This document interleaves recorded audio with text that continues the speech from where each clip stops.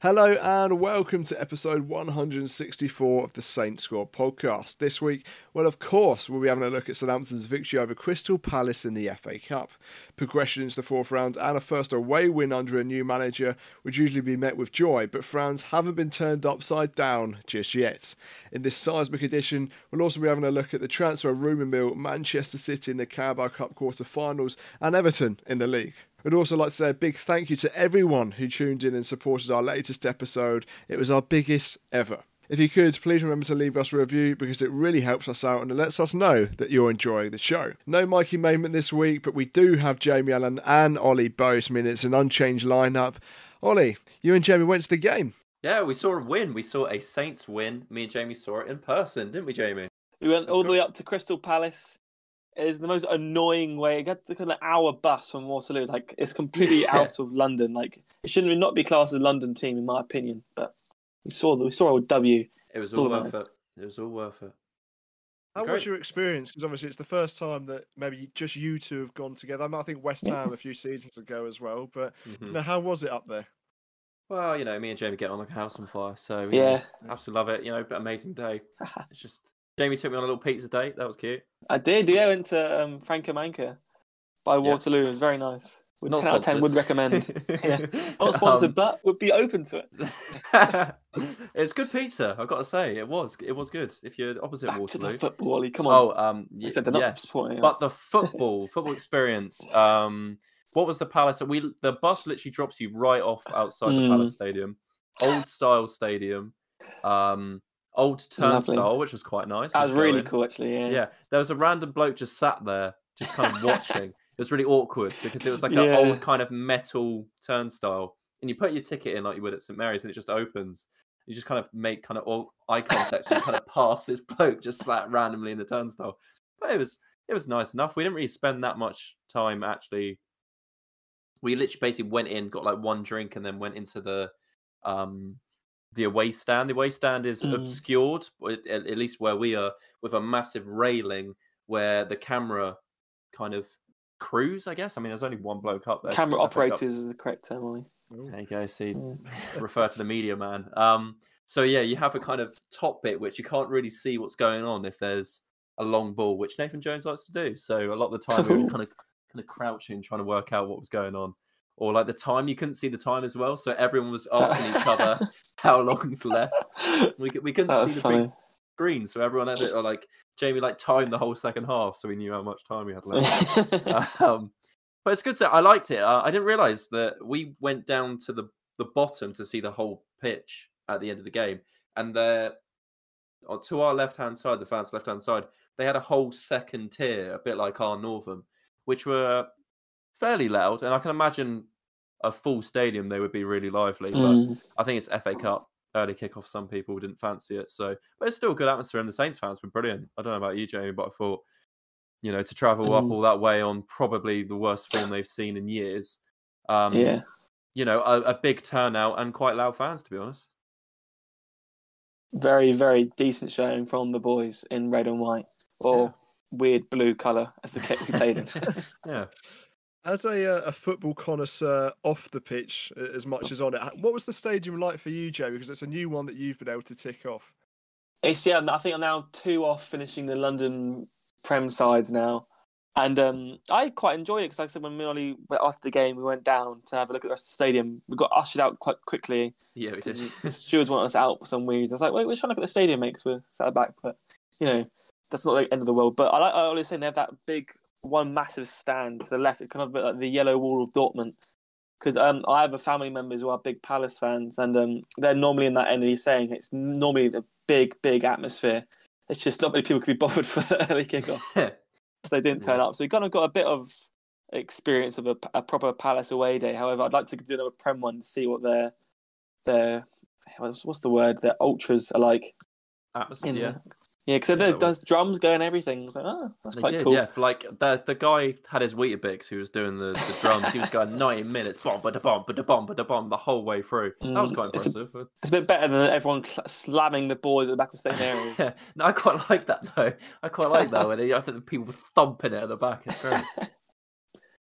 Well, Yeah, if good if times. you are going to see another Premier League away there at Selhurst Park, it's got to be next season, and it's got to be hopefully after Nathan Jones or someone else keeps us up. Ollie, you've been to both of the recent games. Did you see anything different from this one to the Forest one? What's your overall opinions of the game?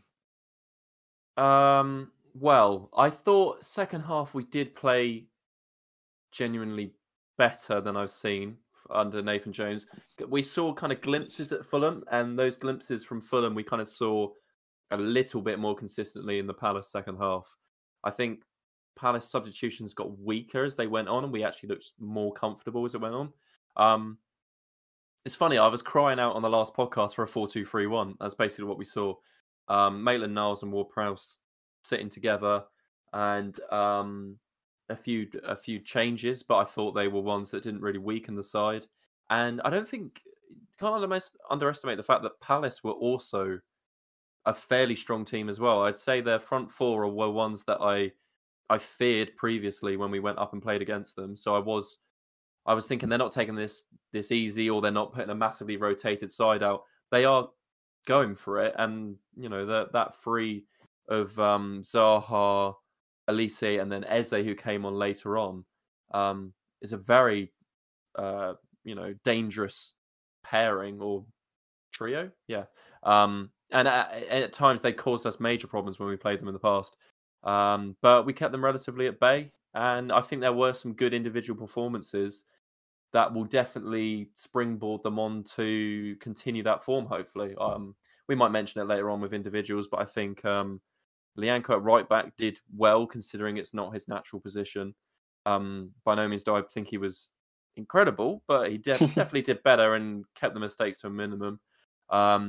I think Aribo looked impressive and showed some form that we haven't seen previously.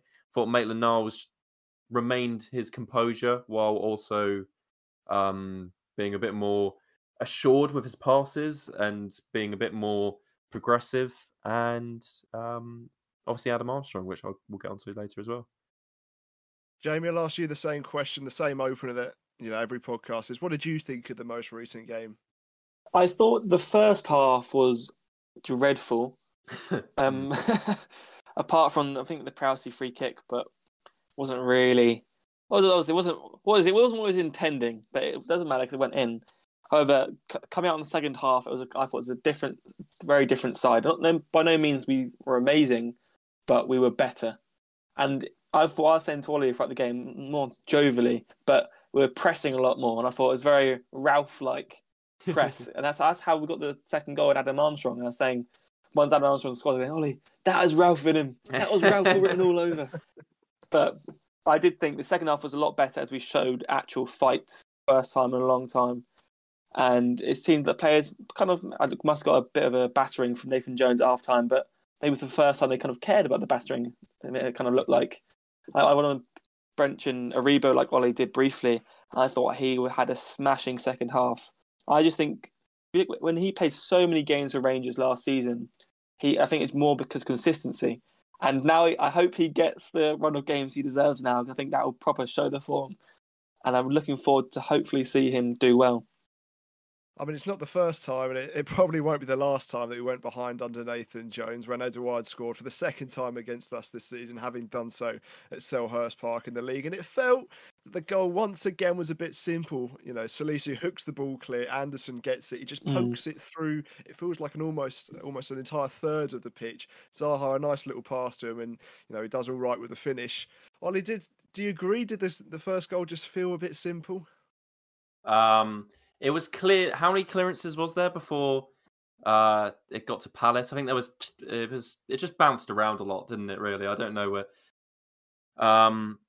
It was quick. I mean, to be honest, I didn't really see what happened too much, but it seemed that it was Edouard that scored. Edouard scored, yeah. It was a very good touch that took it away from Kletikar, and I think that's just the pace that he has. It was essentially just put straight up to him, and he knocked it past, got the step, and then just kind of tucked it away, really. So it was kind of out of nowhere. I mean, Palace did look kind of on top of us for quite the first probably 15 minutes or so before they eventually scored. It was disappointing, but I don't think it was a majorly bad mistake as we've previously seen. I think it's more just that it was a bit sloppy. I mean, the clearance could be a little bit better. I'm never really a fan of when players turn around the other way and kick it behind without even looking where they're playing it, because I think it's just a bit aimless. I think it's a bit lazy. And really, it's not the football we really want to see. And especially with Nathan Jones having criticisms with long balls, I think he's going to be especially peeved to see he conceded a goal in that way, because it was a very loopy, very tall, poofed ball with an aimless direction, and we've ended up conceding from it. Literally, their defender has just cleared it basically on the volley, and it's gone straight up to the striker. Basically cut the midfield. He's taken a brilliant touch and put it in the back of the net. So a bit of a frustrating one. No, it's just a little bit annoying, and hopefully it can be kind of tuned out. It's not a major mistake. It's just, something that needs to be fixed. And obviously, we could have been 2-0 down when Ayew hit the bar when he really should have scored from, I think it was Elise's cross. And then the away fans, they get a bit hostile. And, they're the ones paying the ticket, so they can sort of do what they want. Jay, could you feel it coming? And were you part of that hostility, thinking, not again? We've not gone all this way to be 2-0 down and out of the cup before it's even really started. The chance of Nathan Jones, your football is, I won't say I won't finish it, were ringing for a lot of the first half. And I'll throw my hands up. I did join in. Ollie didn't, but I did. I didn't. I stood there firmly because I thought, what does this achieve, lads? And I tutted it. No, I didn't. No, but there was a lot of people getting frustrated because they thought, oh, here we go, we're going to lose 3-0 and we're going to have to watch this for the rest of the game. And do you argue that it kicked things in and made? Oh, go on, Jamie. It's my point here, mate. Yeah, go on. Come on. But I did feel, though, going on for what you're saying there, that it did feel like the second half he did change it up. Maybe not because of the fans singing his plaudits, but it did encourage a change in style, and it worked. It really was successful. But going back to you saying about the Edouard second chance, we hit the crossbar. It just screams us being rubbish, to be honest. Because the game we only won because they missed the chances, not because we played well, because they missed the chances, and we were lucky with the goalkeeper being a bit of a silly Billy. Yeah, just not having his best game, Goy. Sam Johnson's there, so maybe he might get a run of the team. Ollie, something that you said there almost feels like Nathan Jones echoed, I think, after the game or in the pre-match press conference before Manchester City. He said about the fans' frustrations, they don't help anyone, but I do prefer when they're on me rather than the team. We want to give their performances when we can see progression, and we need our fans behind us. So it feels like you staying silent is sort of what he wants to see, but he can understand it. Yeah, and I don't think I generally can't think of a time where even like Puel, who was really criticised for his football, I don't think of fans being that aggressive towards what they were watching. I mean, they had the kind of what's the word?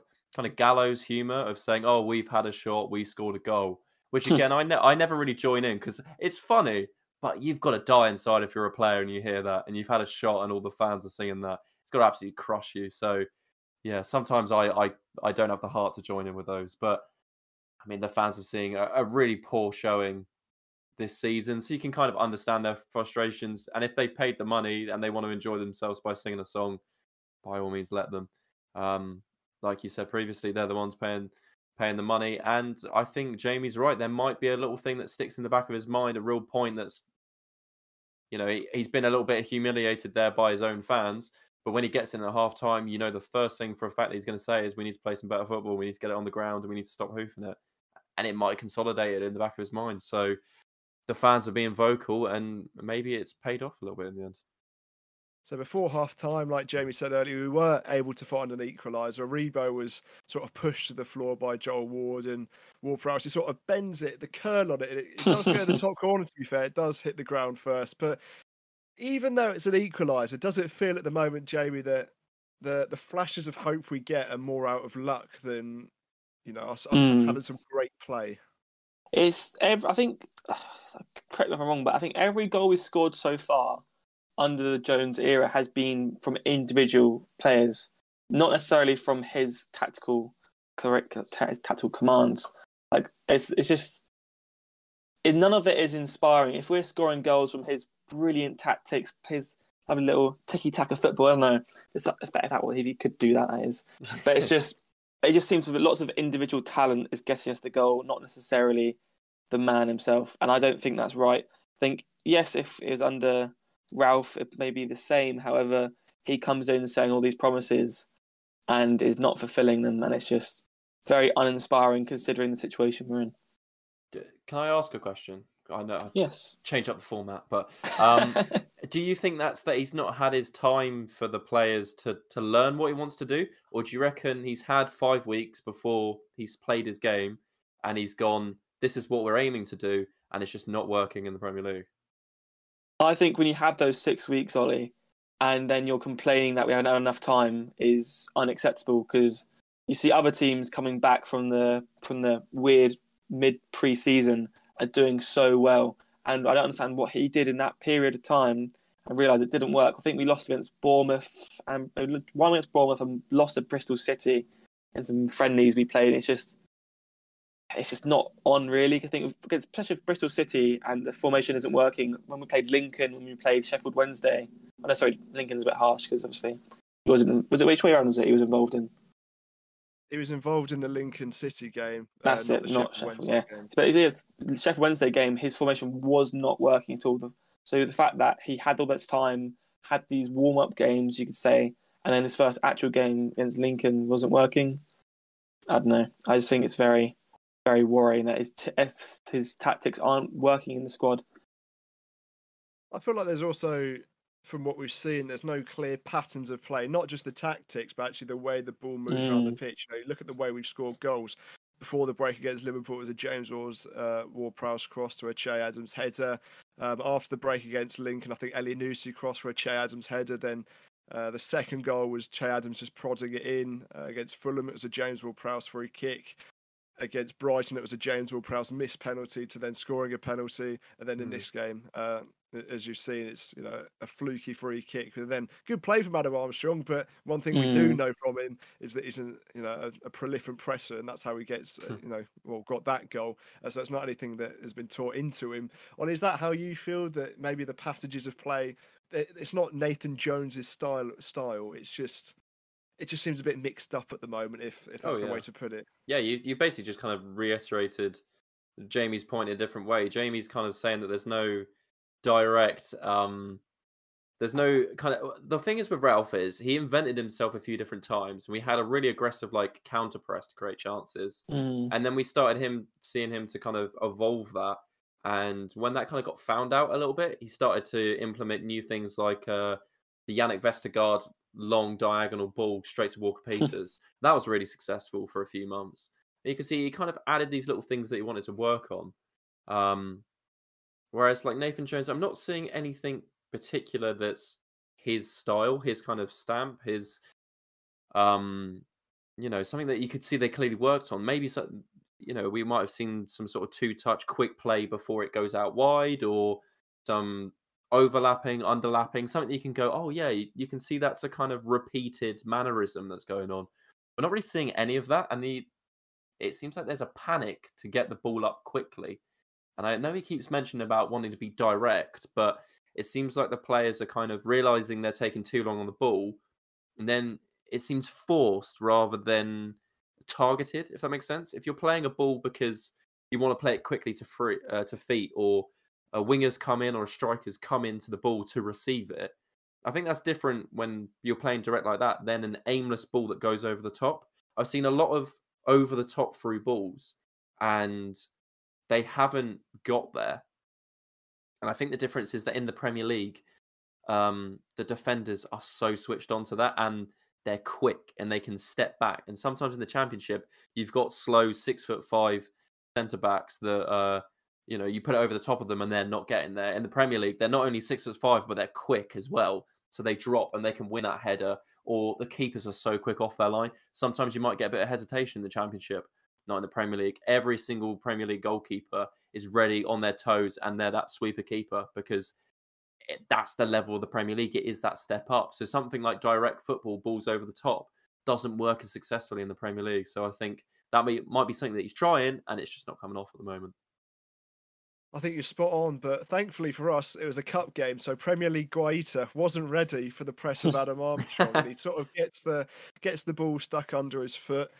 And it feels like I've asked this question almost every single time. I mean, every single time. He's only scored 4 goals, but the 3 times after that he scored goals, about could this be the time that this changes our Adam Armstrong? He changes into a more competent player. Yes, it's not a goal where he's taken it around 3 players and whipped it into the top corner, but he has got a goal. He's put it into the back of the net, Jamie, and this could be a turning point for him.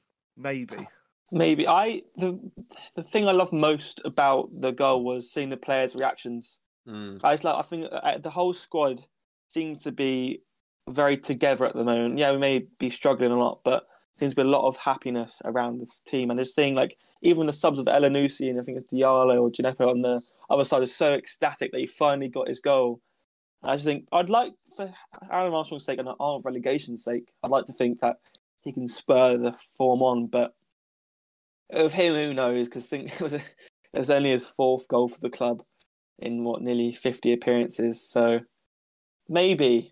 I'd like, for his sake, yes, because he's a well-liked player in the squad. But for unbiased opinion, probably not. I mean, yeah, there's a reason that we're trying to get a striker in the window because Nathan Jones has seen what he's seen on the pitch and on the training grounds, and he wants to change it up. So looking at the game, Ollie, who do you think shone, or did no one shine? Because you mentioned Aribo, you mentioned a few other players. Was anyone that you thought that player's going to take this performance and he's going to bring it into the next game, hopefully? Well, I thought that I was impressed with the people that I previously mentioned. I just want to kind of build on them, really. I think I do think Maitland-Niles is probably his best game that he's had for Saints so far. Just because he did look... He always has that confidence about him, that kind of unwavering coolness.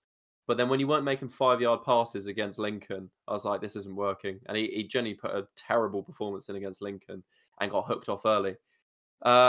Complete opposite against Palace. Really calm on the ball, coming into those pockets and taking it deep. And he looked much more progressive, trying to carry the ball a little bit more. And I think he definitely looked more assured with maybe someone with him. Maybe he works better with two pivots and he plays well. I think Aribo, Jamie mentioned that he played a lot of games for Rangers, and we were discussing this after the game. I think he's one of those players, and I've got to mention my dad here. We were talking about, do you remember Morgan Schneiderlin coming back from injuries? He used to take a while to get back up to speed. So I'm nicking my dad's point here now. But so if you're listening, sorry, Dad. But it's a very good point. Some players take a while to get back into match speed and start getting up to the level that they were. And you've got to remember, when Aribo came straight from Rangers, came into the side, had a pre-season, and he started doing really well in the pre-seasons, looking really strong and kind of would just dribble through anyone, have that desire that you could kind of smash through anyone and just keep on going. And I think we saw that a little bit against Palace. And I think, especially with relegation battles and poor form, sometimes the ball just doesn't bounce your way, and you could try and take on that player and it just takes a little nick, or somehow they get that challenge in and you don't know how they did. Whereas with a bit of confidence, sometimes, it does just kind of fall exactly where you want and you get that bobble that you need. So I think Jamie's right. Aribo played really well, and there's people calling for him to start the next game, and they want to see him continue his confident play. That's the amazing thing, that it only takes one game to get your confidence going again. And the whistle blew and we're into the hat. And I think we were the fourth team. Well, it couldn't have been the fourth team because that'd be an away side. But one of the earlier odd numbers out of the draw. Jamie, Blackpool at home, 4th round. They did beat Nottingham Forest, a much changed Nottingham Forest. But then again, they did make 23 signings in the summer. So a lot of them at least got some minutes for them. What was your opinion when the draw came up? We do like away days, but a nice home draw isn't too bad either. I was saying in the chat before, and you two are being boring and saying you don't want a long away day like a Wrexham, for example. I think travelling. I remember travelling to Aston Villa game when all of us went. I loved it so much because it was far away. It's like a new stadium to go to, but all you boring boys wanted a home draw. However, I'm quite happy to have Blackpool because I always quite liked them when they're in the Prem because I think it was that they're Charlie Adams in midfield. Gary Taylor Fletcher. Exactly, it's like some goats of or the street, not goats, streets will never forget players of Premier League. The one reason I'm happy for a home draw is that if we can win against Blackpool, which I'd hope we can, wouldn't it be lovely just to kind of get rid of that stigma about the fact that the home fans keep seeing losses? That it would just kind of wipe the slate clean, have a win, get the atmosphere a little bit better, get the players getting a bit of applause, and then that just kind of gets them in for whatever the next game is, just provides a little bit of positivity for the home crowd. Talking about the players, one of the people that weren't in the squad, but it's now been cleared up, is Stuart Armstrong. Ollie, are you happy that it's been, obviously not happy that he's injured, but happy that you know that he's not in the squad because he's injured rather than there being some sort of bust-up? Because at times, and a lot of times it feels like this season, he has been the best player on the pitch. Yeah, we kind of speculated it, didn't we, last episode? And I said he must be injured because he's not playing. I think someone said they might, he might hand in a transfer request. I thought that was a little bit too far the other way.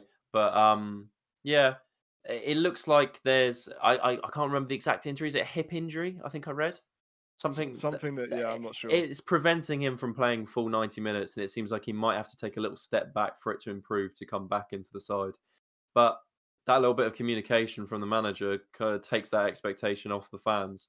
I think it possibly could have be done a little bit earlier, kind of give us a head up to why he's not playing, because there's a lot of fans that agree that he is a bit of a spark in that midfield that we do sometimes lack. So it'd be good to see him coming back on full fitness, but it'll be unfortunate that he's going to have to take a couple of weeks to try and recover from it.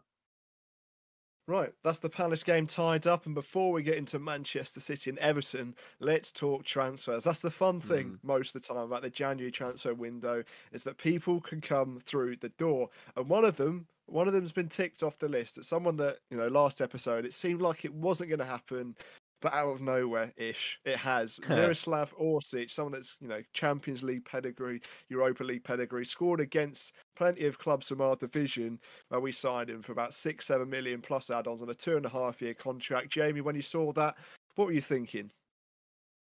I was very, very excited because it's the first sign we've made in a while that other Premier League teams are jealous of. I think everyone's saying how well he's played against them in the Champions League and Europa League games. Like, was it a hat-trick against Spurs? Against Tottenham. Tottenham, yeah. Boo.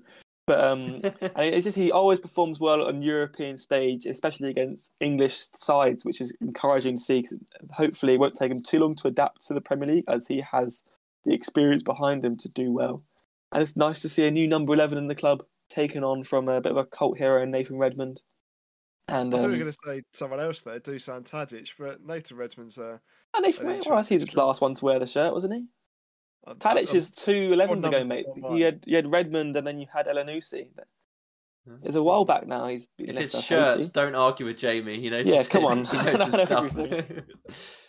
Yeah, I mean, Orsic, he played at the World Cup. Chileta, his compatriot, wasn't there, but Orsic, he scored a penalty in the penalty shootout against Brazil. He set up one of the goals, and he scored the winning goal in the third-place playoff. What do you think, or what do you hope that he'll add to our team, Ollie?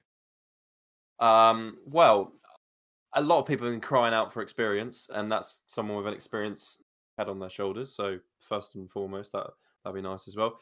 Maybe get a little bit of mentoring, because I know Theo Walcott's mentioned as from the young players as kind of having that experience and passing that on. I also think Nathan Redmond in a way as well. People credited to him being really good with the youngsters and kind of providing a bit of experience. So I think that would be, especially if we're struggling to pick up points, having an experienced head that not only can be experienced on the pitch but also on the training ground as well. I think that will go really far for some of these youngsters like Adozi, who might have previously struggled with getting his shots on target and stuff like that. Having someone like Orsic who can put on a great shot on target, great person to have around the dressing room. Right, and now I'll go for the people that could come in, and we'll go from least realistic to most realistic, and I'll start with Jed Spence. What You know, in the Mirror, it's been linked that he might have a loan spell away from Tottenham. He really hasn't played much in the Premier League and didn't even start against Portsmouth in the FA Cup. Even though it's unlikely, what do you think he could bring to the team? Well, I think Jed Spence would be. If it's a loan, I'll take it in. But I think he's obviously during his spell on loan at Nottingham Forest, which was very successful with their promotion, and the side were keen to keep him on. However, a move to Premier League big dog Spurs tempted him away. But I think it's maybe a bit unnecessary because I'm not too sure on Larios and when he'll be back from injury. However, it'd be nice. However, I'd rather spend the money on bringing someone else in. But Ollie, I think you have a few Spurs friends. What do they make about him?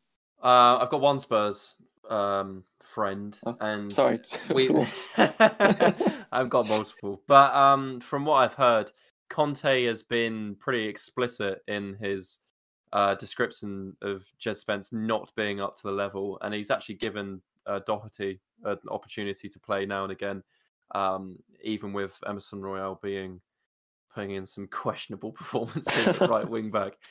So it seems like he's really struggled to kind of get into that team. And Conte, I don't think that really helps if you've got a manager saying that you're not up to the level. Maybe he's trying to spur him on, pun intended. But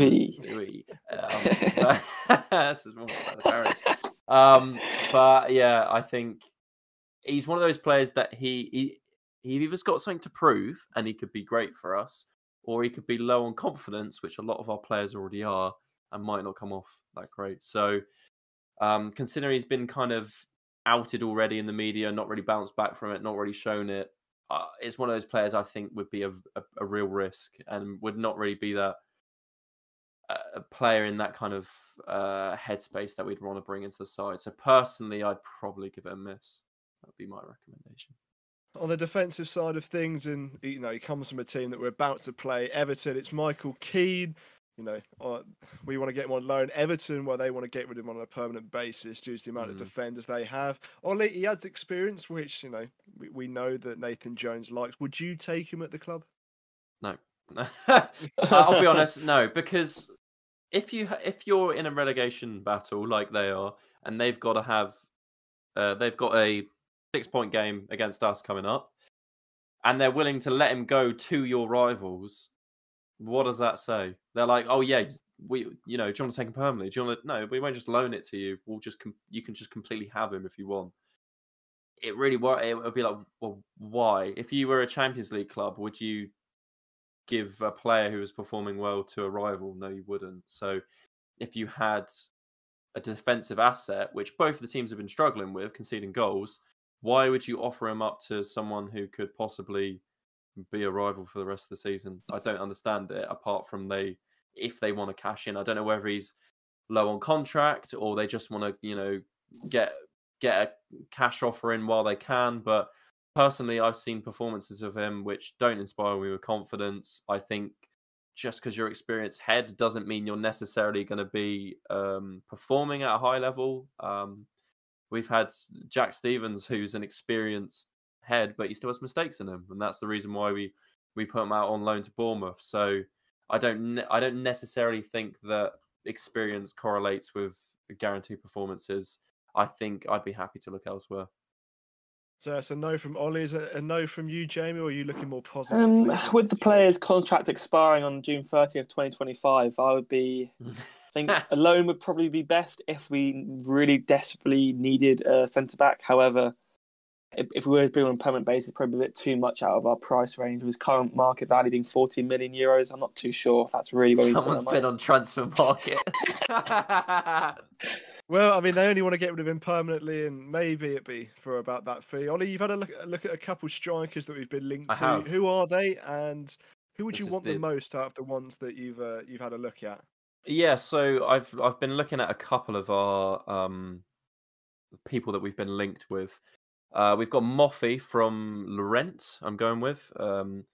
And this is the one that we've had a couple of offers that have been knocked back for. They've asked for about 25 million euros, around that sort of ballpark, and it looks like we're reluctant to pay that. Trying to find somewhere that we can meet in the middle, but their valuation is much higher than ours at the moment. And it seems like there's been a little bit back and forth, a little bit of stalling on that case. A little bit about the player. He's fairly technical, fairly creative. He seems like he takes a wide range of shots, but has quite a good shot and goal percentage. It's 6'1", and he's described as a player with quality, which is the reason I think we're looking at him. He's been compared to Beto or Beto, who plays for Udinese. This is a player who's a lot more of a presence. He's 6'4", and he's more described as a useful player, someone who brings others into the game. He has a similar goal return, but is a little bit less clinical. His shots are a little bit more closer to the goal. He's not as high of a range of shots. And the other thing I've noticed down is that he's not quite as technical or creative, but defensively has a bit more of a defensive contribution than Moffey. So possible if we were still playing a pressing style, that's something Nathan Jones likes from his strikers, then he can provide a bit more of a defensive asset. But between the two, if you can find a sensible figure for Moffey, I think around 20 million, he would be a perfect addition to the side. It's whether it can be done. It seems like things moved very quickly for a transfer we will talk about soon. Under the kind of media's eyes, it got sorted out pretty soon. So hopefully it could happen with the striker as well. But yeah, I'd say if you could do 20 million with a sell on or a couple of little added bonuses there or thereabouts, I think it would be a brilliant addition.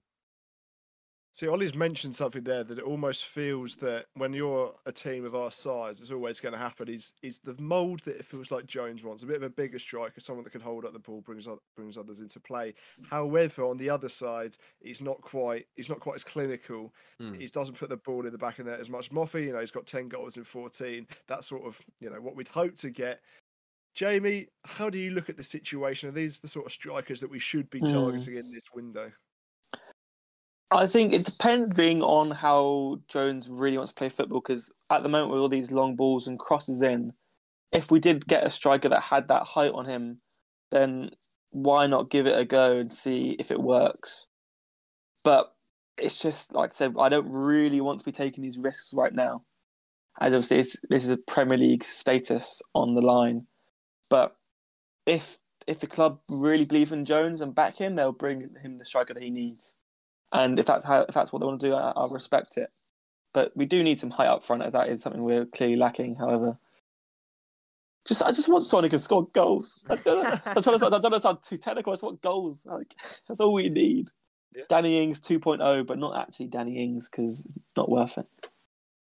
No, I mean, there's one other transfer that we've got to talk about, and it's Carlos Alcaraz, 12 million euros. He's coming to Southampton. I think he's having his medical tomorrow, maybe today by the time that you're listening to it. I did a bit of research behind him, not too much, but a tiny amount, and it seemed like if Benfica lost Enzo Fernandez, they would have taken him instead as the replacement, which really shows how highly he's ranked in some minds. He's a 20-year-old midfielder. Jamie, you've had a little look at him. What do you think? Right-footed, creative and versatile player.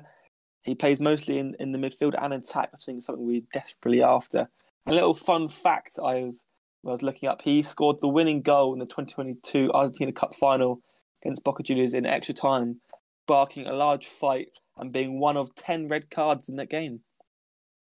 So he's clearly a player of some spirit, which we desperately need out there. Yeah, I think he got 8 yellow cards and 1 red this season. I think he might have got 9 yellow cards last season. So he's certainly an aggressive player. Ollie, is that what we need? Someone that can replace Romeo? Even though he's not really the same type of player as Romeo, is Romeo someone that just sits, gets the tackles in, and gets 50 yellow cards, but never a red, so plays on the right side of the line? Well, I believe that the new edition that we have is more of an 8 than a 6, but it seems like I to be honest, I'm going off a yellow card or red card. I can't really tell what sort of yellows or reds that are. I don't know whether that's poor decisions. I don't know whether that's tactical ones. I really don't know on where he's getting these cards from.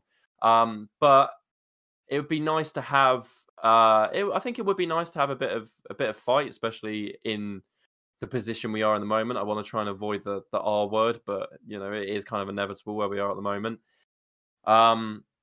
So a bit of fight will never go amiss. And I think if you're showing that passion, it's going to be quite easy to get into the side, because there are some people who are kind of stalling and not showing their worth, and you will get an opportunity if you're showing enough. Right, that's the transfer dealings done, and hopefully by the next podcast we'll have a lot more over the line, or at least a lot more links to players. I think we had a look at 3 or 4 this transfer window, and we've got one over the line already. Now the big game, or ish, against Manchester City in the Carabao Cup. It won't be a be on end all for us this season because that'll be the league, but it'll always be nice to get to the semi-final of any competition. Southampton, well, they've progressed in 3 of their last 4 Carabao Cup matches against Manchester City, but they've won just 1 of their last 15 against City and against Guardiola as well. So our record's not that great, but then again, whose record is good against Guardiola? Basically no one's. Jamie, what's your expectations and hope for this game? If there were one team to beat City this year, it would be us. Out of pure luck. Pure luck. It's a Che Adams-esque halfway line goal. That's what I'm hoping for, is we maybe get a lucky penalty early on and defend. I was going to say hopefully Haaland will be on the bench. Unfortunately, he was on the bench against Chelsea. So oh, no. I think he'll be up and rearing to go to take us on. But we have the mighty Bazunu and Klatsakar and Lavia to stop them all. Yeah. I mean, they still won that game 4-0 with Haaland on the bench. Even without him, they got Julian Alvarez, who's brimming with confidence after a successful World Cup campaign. Ollie, what are your expectations, and who do you think should play in this game? Is this a time to rest players? A big game against Everton coming up in the league, or is it a way to boost confidence, get another win, or just another good A performance under the belt as well? Really, first thing I'd do is put the experienced heads on, or as at least the most that we can, just to try and maintain some professionalism throughout this game. I think the main result doesn't matter. I think if we show a good enough performance, that will be enough for me.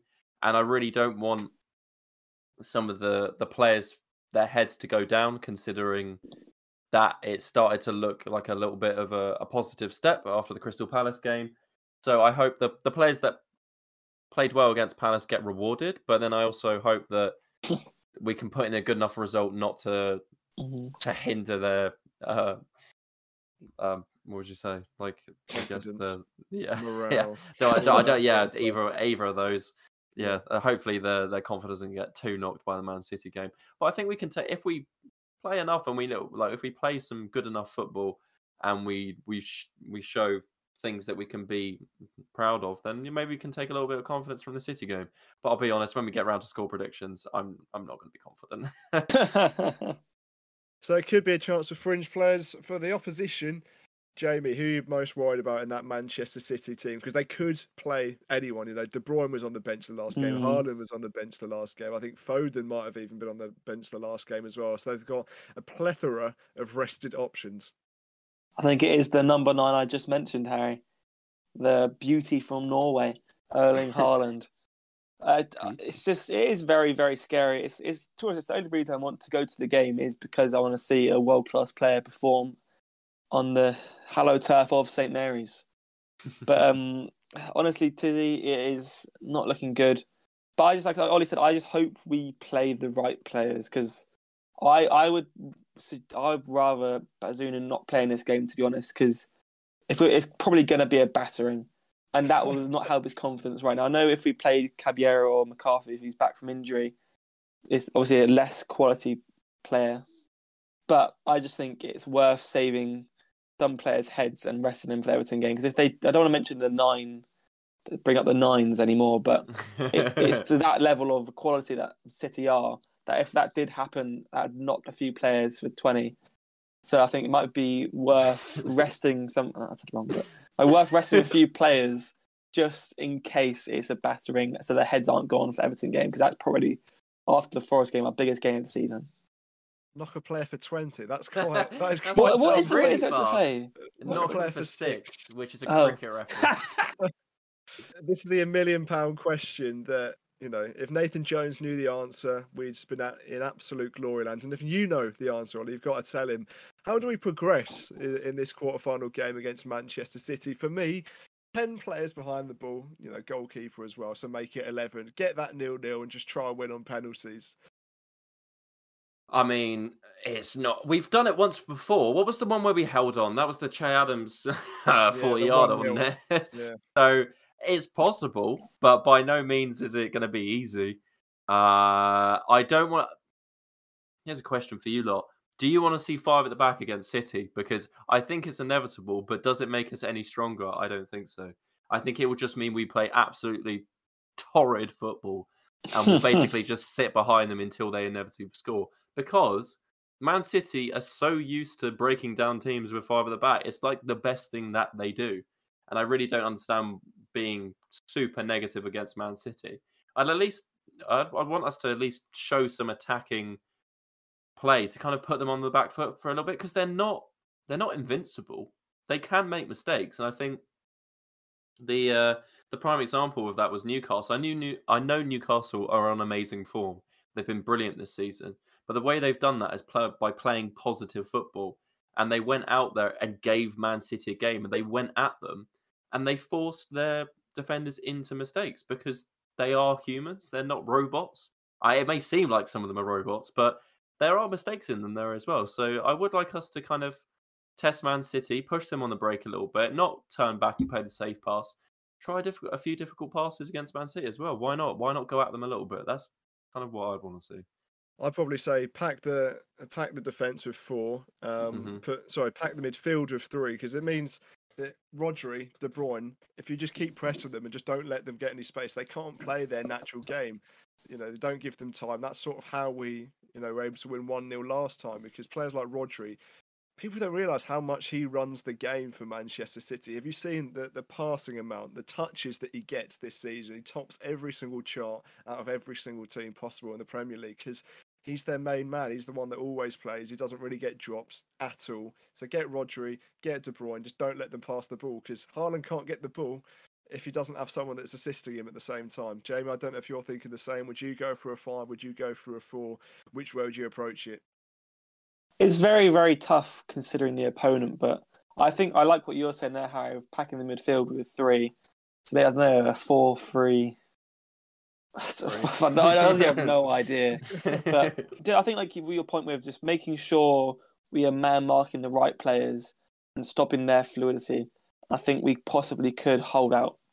Very possibly could hold out. But as long as we're, like I said, marking the right players, making sure we're not allowing them to play how they like to play and just be some nice, dirty football, throwing the elbows in, shoulder barges, showing we're not scared of them. We want to let them know give you're them a there. good go. Proper Exactly. Sunday League stuff. Amen. Got the headers with your elbows up. Exactly. So we're not scared. Okay. The dreaded score prediction time. It's something that people don't enjoy doing against Man City, or as a Saints fan, we just haven't enjoyed doing all season, because we know a lot of the time, or at least the last 6 games, we've been on the losing end of the result. Ollie, I'll start with you. What's your score prediction and a little reasoning behind it as well? Okay. 3-1 City. I reckon we'll lose the first half 3-0, and I reckon we'll win the second half 1-0. So I'm going to be 3-1. So it's going to be a turgid first half. Jamie, what do you think? Well, as you know, I never predict a loss, so I'm going to go for a hopeful 1-0. Wow. To us? What, Che Adams again from 40 yards, a little repeat Adam Armstrong, 2 in a row. Is that in the 90 minutes that we win it? It's got to be. Oh, hang on. I'd take back 1-1 penalties. So, right. There you go. 1-1 penalties. I don't like predicting losses, but I'm going to say it's going to be a 2-0 defeat. We'll hold out until about the 65th minute, and then they'll break our resistance once, and then twice, and then we'll be knocked out. But then we can focus on the league and our FA Cup campaign. Right, talking about the league and our final segment of this week's podcast. Everton, 18th versus 20th. 2 teams that have only won 3 games all season. And Frank Lampard, well, he's on the edge of his job, because he's not done too well of late. Maybe injuries and maybe other things combined with that and their financial difficulties at the moment. Ollie, what are you expecting from this game? You could call it a 6-pointer, but if both teams get relegated, then it doesn't really count. Good point. But I think quality-wise, you always look at Everton and us, and it's often mentioned that they've got good enough players to stay up. Everton have been very close to that line a lot of times, and we've done it previously where we've been close, and now it seems like both teams are the closest they've ever been to going down, really. So unless Everton, they had that Sam Allardyce era, didn't they? Was that Everton? Yeah. Yeah. Dark days for football. He kept them up though. He kept them up. Yeah, good point. Ruined them afterwards, but they keep did them up. also spend 30 million on Czech Tosin that season. So what am I expecting? I think it will be a cagey affair, but this sounds strange. It seems like we've almost been in a big event against Nottingham Forest where it was built up as whoever loses this is going down. The players have had that pressure. I don't know if Everton have had that pressure. They've had poor bits of form, but against a one-on-one proper scrap to get 3 points, do they fancy it? And their fans are just as toxic as ours. They really don't fancy themselves as they come into this. Wobie just got injured against Man United, so that's a player that's been performing well for them, has gone out as injured. So that'd be interesting to see how his replacement comes into the side. And yeah, from what I've read from Everton fans, they are not looking forward to this game either. So it's going to be two sets of fans, and it's going to be very, very edgy. Be very interesting to see how it goes. I mean, they did beat us on the reverse fixture 2-1. I think it was Aribo that scores early in the second half, and then they just got back-to-back goals that sort of finished us off. Jamie, who have you been impressed by this season? Look at the signers. They got Onana from Lille, McNeil from Burnley, Malpe from Brighton, Garner from United, Gay from PSG, Tarkowski from Burnley, and Cody from Wolves. Is there anyone there that sort of stands out? Anyone there that you think's had a good season so far for them? I think Connor Cody is an unbelievable player, and he's not scoring motivates it. Apart from scoring goals, yes, he's a player I really wish we fought for more in the summer, as we did have links to. Unfortunately, being back home in Liverpool was a bit too much of a draw for him to go there. However, I just think he's a brilliant player and a proper captain. Is something, obviously, as I said last podcast, but I do love Prowse as a captain. However, he doesn't have the backup that he has anymore. But Connor Cody, you see the videos of him when they're starting on the pitch, telling everyone what to do, everyone get in the right headspace. Yes, they might be 18th, however, they have a proper leader in him, and he is somehow a goal threat nowadays as well. He's always up there for some weird reason, and he obviously took advantage on David De Gea in the FA Cup. But he's a player who I would have loved to see at the club. Unfortunately, Everton took away from us. I mean, we've both had long streaks without winning. How do you think both teams will approach this game, Ollie? Because I think both will be looking at it at the other team, thinking we should be able to beat that other team. But sadly, both of us aren't probably quite as good as we'd hope we are. I mean, now we know that we're not because we've got 6 straight losses. But how do you think we'll be approaching this game? Well, I think Frank Lampard's always been praised for playing attacking football, and I think Nathan Jones has got a point to prove to play some attacking football. So hopefully we'll see a game where both teams do want to go out and play and not sit behind the ball and just soak up pressure. Hopefully we will see two teams that are going at each other. I also think Frank Lampard's teams are notorious for conceding from set pieces, something that we haven't been very strong with in terms of corners, but in terms of free kicks, we've been pretty good so far this season. So if a few aggressive challenges go in around the box, hopefully someone can go down soft enough to line up Prowse with another free kick.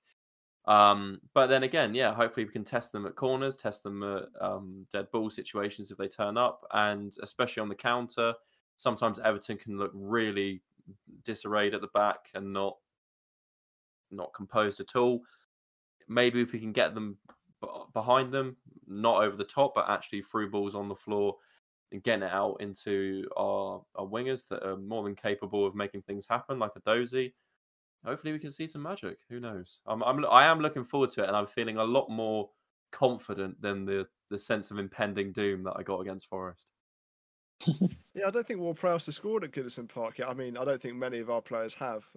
We really don't have good sets of results. I think we lost there 3-1 last season. I think Prowse missed a penalty a few seasons before that during the behind closed doors era. Jamie, what are you expecting for this match before we get into the official score predictions? Well, one man who has scored away at Everton and you're in the crowd for, Harry, is Adam Armstrong. on the first day of the season last year, and I think he'll have that courage to do that again. Fingers crossed he can continue the form. I think yeah. Sorry? I was just going to point out that you think he's going to get 3 consecutive goals. Then he's going to score one in the cup, he's going to score one in the league, and then he's going to be on. You got to back the players, Harry. Yeah. Clearly the other players do, and as I would say, we are the 12th men of Southampton Football Club. This podcast, so we need to back the boy. Right, official score prediction time. Everton, they're 18th, and we are 20th. We have won recently, so that's something different because they've not been able to. Ollie, what's your score prediction for this game at Goodison Park? I am much more confident, and I think we will come out with a win, people. I think we'll win. I think we'll win 2-1. I don't think we'll be good enough to pick up our second clean sheet this season, but I think we will score and better Everton and come out with a win. That's my prediction. Jamie, you hate predicting losses, so you're going to do that here, or you're going to predict a win? Interesting 2-0 victory. Depending on clean sheet, depending on who plays against City. That's my prediction. Because if it is Bazunu playing City against battered, no chance of a clean sheet. But if he's got the confidence of the win against Palace, then here we go. Set number 2 incoming. Ooh. Yeah, I mean, then we'll go ahead of Scunthorpe for clean sheets. So, the ultimate battle this season.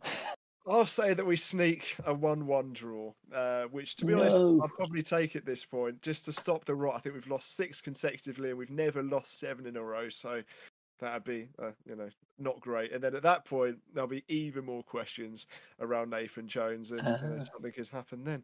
Right, that's the end of the podcast. We've looked at the Crystal Palace game. We've looked at the transfer rumour mill. We've looked at Manchester City that's coming up in the Carabao Cup, and how strong Erling Haaland is, and the game against Everton, which could be a relegation 6-pointer, as cliche as that sounds.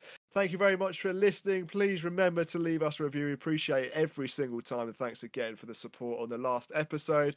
I've been me, Harry Tizard. I've been joined by Ollie Boast. Thank you very much for listening. Jamie Allen. Thank you very much, especially for last episode, 300 plays. Absolutely. Hopefully we'll be back and we've won at least one of the 2 games, and we can think positively about the time ahead. We'll see you next week.